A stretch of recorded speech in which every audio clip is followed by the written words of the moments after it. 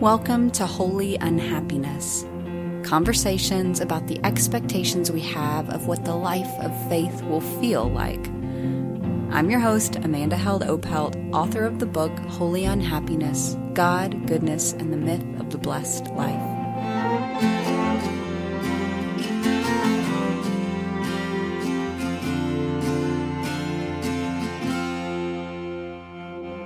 Each week, I'll be speaking with writers, pastors, artists, and friends about the myths we believe about the good life.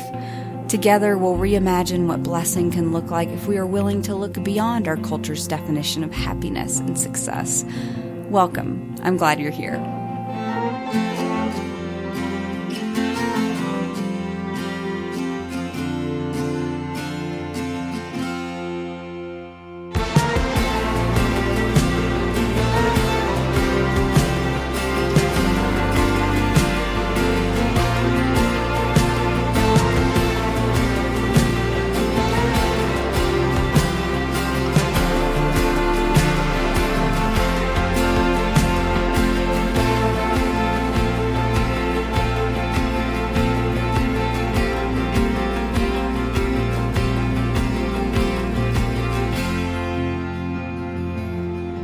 Welcome back, everyone. Today we are going to be talking about the church and some of the expectations I have developed about what the church should be or how the church should be. Expectations that honestly grew from my largely positive experience growing up in healthy churches as a kid. In my book, in Chapter 7, I write about how I handled it once I got older and became exposed to much of the harm the church has done throughout history and in the lives of many of my friends. And to be honest, I had my own rather difficult experience in a church when I was in my mid-20s. And in many ways, I've struggled to recover from that experience ever since. And I'm really glad to have Katelyn Beaty join me for this conversation. Katelyn is the editorial director of Brazos Press and the author of the book Celebrities for Jesus: How Personas, Platforms, and Prophets Are Hurting the Church. She is co-host of the podcast Saved by the City and writes at the Beaty Beat, and that's her Substack, which you should definitely subscribe to. She's a Midwestern native, and she lives in Brooklyn, New York now. I'm really glad to have her on. Katelyn, thank you so much for coming on to the podcast. It's great to talk to you today. Yeah, likewise. I'm grateful we get to have this conversation. I should say too, happy belated birthday.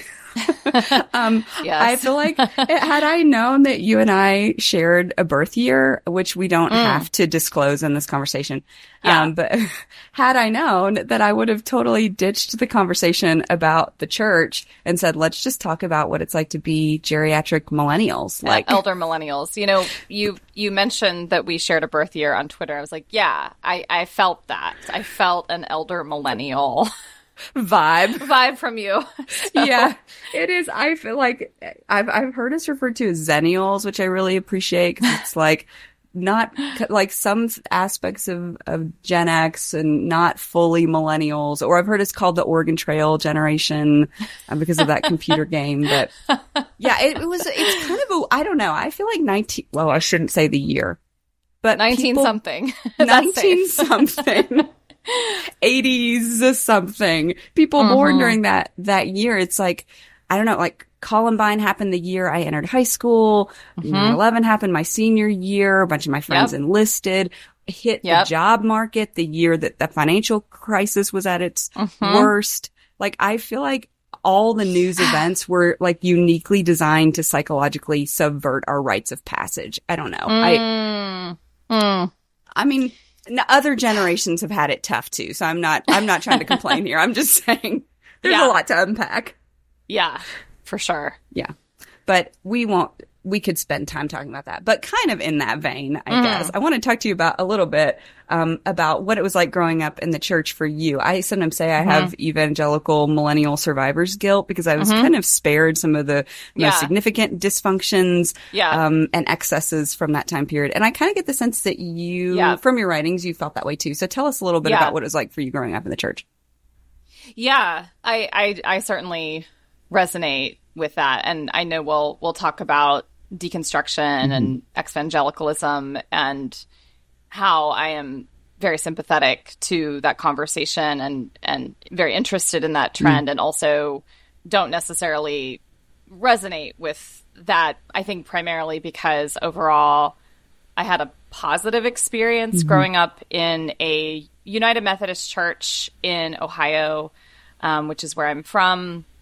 It was a seeker-sensitive United Methodist church. It was a megachurch hopeful. I don't think we ever technically got there, but certainly the style of music, style of preaching, the emphasis on drawing the unchurched, making church a place of welcome and comfort, the youth group culture, like it had all the hallmarks of kind of non-denominational megachurch culture. And yeah, my parents and I all would say that we had a born again experience because of our connection to that church. I had a young woman as a youth pastor who later went on to seminary and she is currently a pastor of a large Wesleyan church in Michigan. So the gender stuff, I mean, we had purity culture and that was super weird. Yeah. But I didn't have the patriarchal elements. I didn't have the Southern Baptist elements. Yep. I felt a little bit, shielded from some of the things that we are now talking about when we talk about deconstruction and the ex-evangelical movement. So I look back on that experience sometimes with like a wince or a cringe, like, Acquire the Fire. That was a huge youth conference in Indiana that I went to twice and heard a lot about the atheists and the liberals. And there's a lot of that, the broader evangelical subculture of the time that I think we should certainly kind of unpack and look at the wreckage of. Yeah. But I felt a little bit, I felt like I was shielded from a lot of that in a more direct way. Yeah. But I guess some of your exposure to the dysfunction began, I don't want to say for you when it began, but you were certainly writing about it in your career as a writer, journalist, working for Christian media publications. You began kind of writing about what was happening in evangelicalism and eventually led you to write this book, Celebrities for Jesus. Tell us what kind of, what made you feel like you needed to write that book? What was the thing that really started that for you? Yeah. So my first job out of college was at Christianity Today magazine, self-identified evangelical flagship publication. And I ended up being there for almost a decade. So spent a fair amount of time at CT, and, CT is a journalistic publication. So it reports on news and trends in the American and global church. And in the last several years that I was on staff, we received multiple tips and allegations involving, people whose best-selling books were in our family's home growing up, people with international name recognition, who were being accused of all sorts of things, everything from financial impropriety to abuse to sexual harassment to kind of being jerks, like narcissistic tendencies. Yeah. And it just was, I mean, you start to hear some of those allegations, and of course now they feel so familiar to us, and like nothing surprises us. Right. But at the time, certainly when, for example, our staff first heard allegations against Bill Hybels back in 2014, so several years before the story was actually reported on, it was jarring. It was alarming. And you just start to see so many headlines and think, okay, what is in the water here? This is this is, of course, about one particular person's pathologies, sinful, whatever kind of framework you want to use to explain what's going on with them as a person.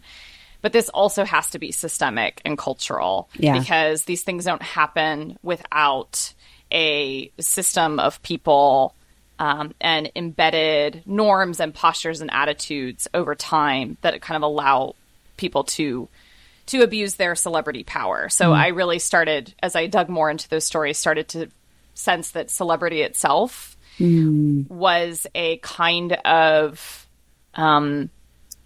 charismatic power that many evangelicals are attracted to, and yet has dramatic bad consequences for the person who is the celebrity, for a church community, for the movement, for the fans, for how we even think about discipleship and formation.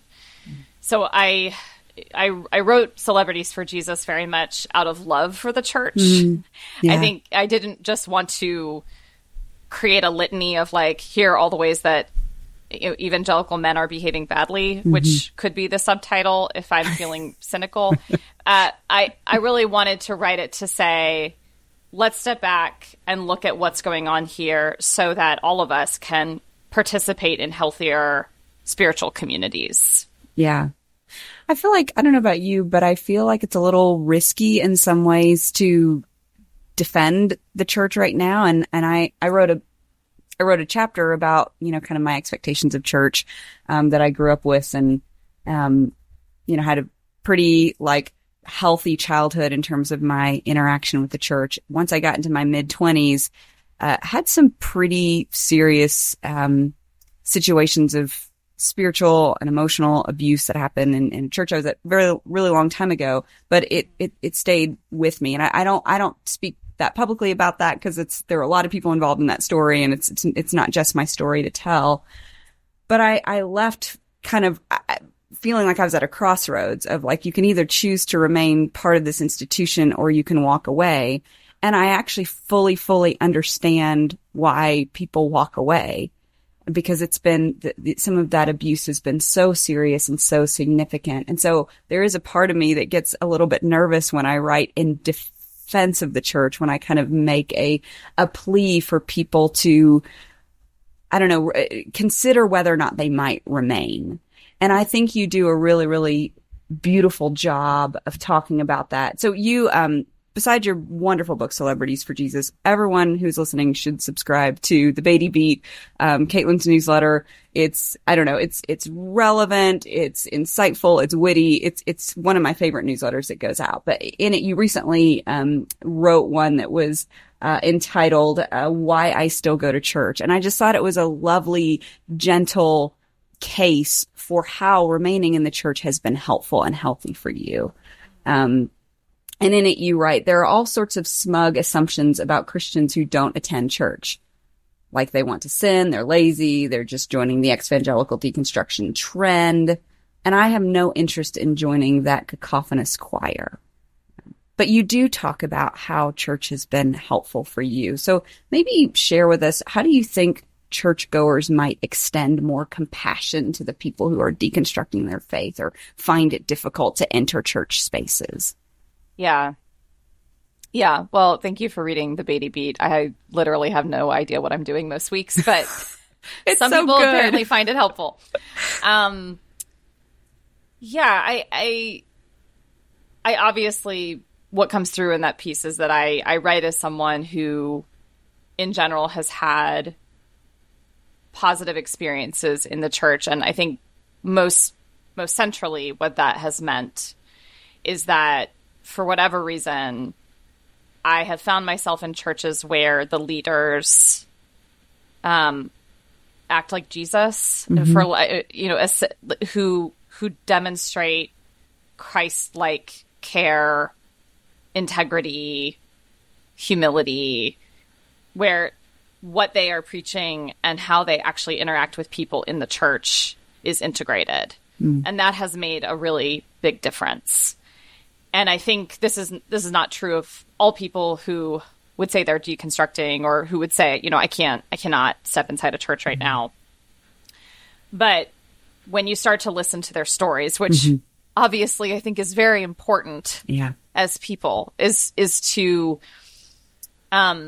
take people on their own terms, and to believe that the to give people the benefit of the doubt that the way they are narrating the story and what happened to them is true according to what they experienced in their own person. So starting from a posture of, tell me more, I want to listen, help me understand. I'm just listening. I don't have to give you an answer. I don't have to convince you to come back, So starting from that place of giving people the benefit of the doubt and wanting to listen, when you do start to listen to a lot of evangelical deconstruction stories, it so much comes down to how people were treated within the body of Christ, how people were treated in a specific church community. It's, I know that there are theological questions or questions around ethics and, is traditional Christian teaching unhelpful or unhealthy? There's all of those more theoretical or idea-oriented questions or doubts about Christian faith. But I have seen that the deconstruction trend, quote unquote, isn't ultimately about ideas. It's about people and how people were treated. And so for people like me who are still inside a church and want to belong to the church as an institution, it's hearing those stories is such a humbling reminder to step back and say, where have we gotten it wrong? How have we failed to embody the love of Christ among people in our midst? Have we used spiritual teaching to seek control over other people? Have we used this to draw a clear line of like, you're in or you're out, creating an in-group, out-group dynamic in our church? I think all of this conversation is an opportunity to step back and humbly reflect and repent, so that people can heal, so that the church actually lives up to the name of the person of Christ that it professes. Yeah. Gosh, I think what's so hard is we love simple, straightforward narratives. Like we love to categorize things, to say either the church is fully harmful and has been from the beginning, or, there are a number of people that pop up on my Twitter that are just like, feel like they need to defend the church. The church is wholly good. The church is the bride of Christ. How dare you, tear down ministers of the gospel, that whole thing. When the reality is somewhere in the middle or a little bit of both, that there are really, really healthy, thriving, beautiful churches that welcome and provide spaces of hope and healing. And there are really destructive, damaging faith spaces. So how do you, and because I think you do this so well, how do you find that balance of calling the church to account for her misdeeds while not sensationalizing them? And how do we also tell the full story of the good? Because sometimes that story might actually offer hope and healing for someone who's experienced the bad, if that makes sense. Yeah. I know you're not supposed to tell people what kind of Enneagram type they are, but this is like a glowing compliment, which is that you sound like a very healthy Enneagram 6.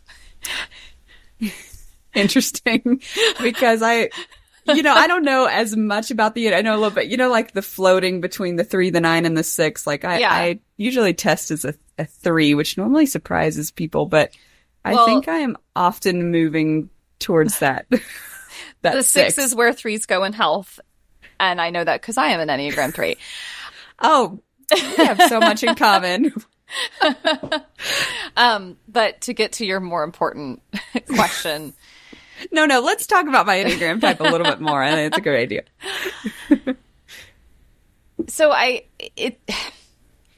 my answer is in some sense a Christian cliche because it's just like quoting the Bible. And I don't want to do that in a way that's like, well, that's the answer. Let's move on. But I'm thinking about the practice of speaking the truth in love, which is when people inside the church are feeling defensive about critiques against the church, that can very easily lead to an evasion of truth or an unwillingness to look at the full spectrum of the truth. Mm-hmm. And so I think some of this for people inside the church is asking for the humility and the courage to face the truth about the church. Mm-hmm. Yeah. Believing that when the truth is spoken and given to us in any context, we actually believe that the truth sets us free. Like the truth is good news, even if it's hard news. Yeah. And I don't want to live in a Christian community or subculture that puts its head in the sand because the truth is too painful. And I'm speaking in part as someone who, loves journalism, was very much formed in a journalistic context, and thinking, going back to the story of Willow Creek or Ravi Zacharias or Hillsong, like the only way that these huge, international organizations ever came to face their own, Hillsong is TBD, but buffering. Yeah.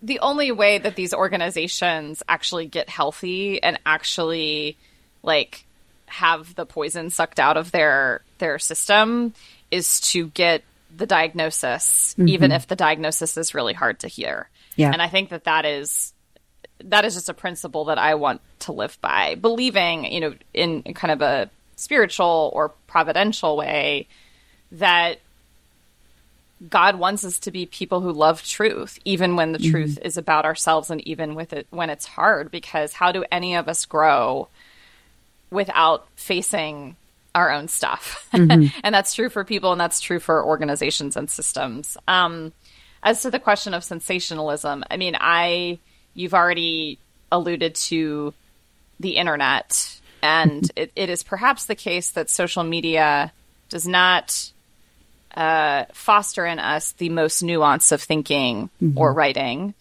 And in that social media attention economy, we're all tempted to kind of say the thing in the most dramatic way to get people to engage. And if you are someone who has experienced pain or trauma or abuse in a church environment, well, you've probably been ignored or silenced in some way. And so in the vacuum of being heard and listened to, it makes sense to me that you would be shouting to try to get people to really believe what you are saying. Yeah. But I also think that we, to some extent, are all tempted to flatten things, to not account for the full truth because it doesn't fit our hardened binary. And I want us to all be people who are comfortable kind of sitting in the messy middle or the complexity or not having an answer right away, just sitting in it and saying, I don't know what this is about. Tell me more. This is a new thought. I'll have to think about this. I'll have to sit with this. I'll have to talk with a friend about this. Yeah. So. Yeah. And it's true that the good shepherds rarely make headlines. I think there is a task and there's a role in telling the good stories and maybe pointing people to the safe havens that exist that can potentially be a space for healing. So, yeah, I think the last things I kind of want to ask you about are just what is it that you think the church has to offer? You write about this a little bit in that Substack, but and I love how you talk about social capital from Robert Putnam's Bowling Alone, and you talk about bridging organizations that bring different types of people together and bonding organizations that kind of reinforce some of the values and how the church can serve as both. So maybe summarize your Substack a little bit for those that are listening, and what is it that you find that's healthy and healing in the church? Yeah. I have all the theological answers in that Substack post, but when I actually sit back and think about what the things that I love so much about church and the actual experience of it, it is that I have 4 girlfriends, all, we're all single women doing our life in the city, and we go to church, and then there's this really cheap Mexican place around the corner called Taqueria that is like, it's fine. It's B minus. Yeah. And we get their brunch special and talk, and like sometimes we'll hang out afterwards. And that is our routine. That is our ritual. That's just something that all of us can count on. We haven't even planned it in that way. Like, this is going to be our ritual. It's just the thing that we have done for the last couple of years. And having that kind of community, like an actual, just a community you can count on every week. I know I'm going to see these people. I know we'll talk about silly things. I know we'll talk about serious things. That has such a profound, like, public health benefit. It's not just, it's not even that we're like praying together. It is that being embedded in a local embodied community where people will notice if you don't show up. Like, if I don't attend church for a few weeks or something, like, I know that one of my friends will text and say like, hey, how are you? Like, what's going on? Or have you been traveling? Whatever. Just having that place of belonging is so crucial right now. I think especially in the post-pandemic era, or I don't know, maybe we're going through another cycle. I saw a disturbing headline about this a couple days ago. But in a time where we have profoundly felt the effects of isolation and social disconnection, I really think, the church should not be ashamed to just kind of offer that to people and offer community, not just in we say hi to each other on Sunday mornings, but where are places where people can actually be known deeply. And I think the church at its best as a healthy, when it's acting as a healthy institution, is a place where people realize that if they were to be absent, other people would know and would care, like where their presence matters in a deep, abiding way. Yeah. And part of that happens more effectively in kind of these maybe smaller, less production oriented churches. I know there's been a lot of conversation on Twitter lately about, like, is a church just somewhere you go to be entertained and consume a production? And I love how you write in your Substack that the future of the church might be in smallness and letting go of these expectations of what does it mean to be a blessed, successful, prosperous church? Is it numbers? Is it big programs? Is it, an entertaining service, a celebrity pastor, all those things? And I think you're saying the future of the church is no, that's not working for us. We're seeing how that is failing. Yeah. And I think that's important. Well, on that note, I'll ask you my last question that I'm asking all my guests is, as you've grown in your walk of faith, how has your perception of maybe prosperity or blessing or abundance changed? Yeah, I mean, you just alluded to this obsession that I think especially evangelicals in the last 30, 40 years have fostered around numerical growth. Like, if we can chart the growth on an actual chart and like count, number of people baptized, number of new attendees, number of kids at Sunday school, I don't know, number of meals served, whatever. Like, we think not only that we are succeeding, that we are on the right track, but also that God is blessing us.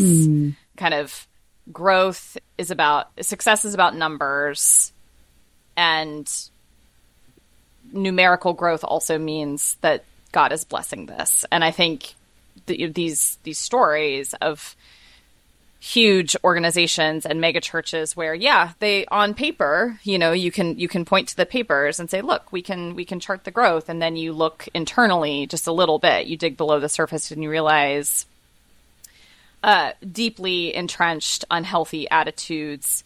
What you're not seeing is the number of people who have left that particular church because they have been deeply wounded in that church. You're not seeing the staff turnover.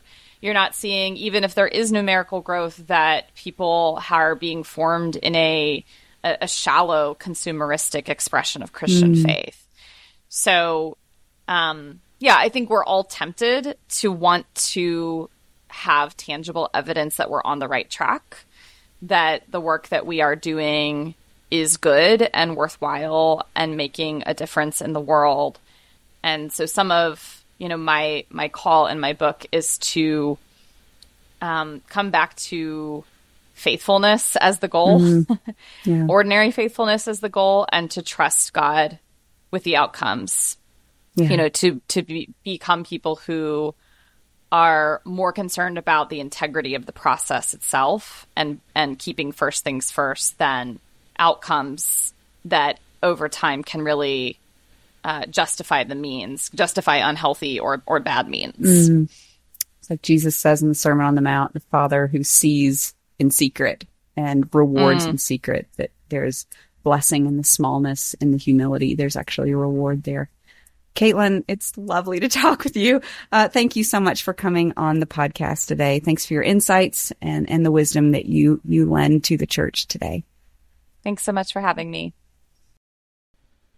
In her Substack entitled, Why I Still Go to Church on Sundays, Katelyn shares a quote from Ross Douthat. He says, "The church is a target because it asks to be a target, because it aspires to set a higher standard, an answer to a higher master than princes, governments, and civic institutions." And my sister, Rachel Held Evans, writes in her book, Searching for Sunday, Loving, Leaving, and Finding the Church, "Imagine if every church became a place where everyone is safe, but no one is comfortable. Imagine if every church became a place where we told one another the truth. We might just create a sanctuary." She goes on to say, "Sometimes I think the biggest challenge in talking about the church is telling ourselves the truth about it. Acknowledging the scars, staring down the ugly bits, marveling at its resiliency, and believing that this flawed and magnificent body is enough for now to carry us through the world and into the arms of Christ." Thank you for joining us today.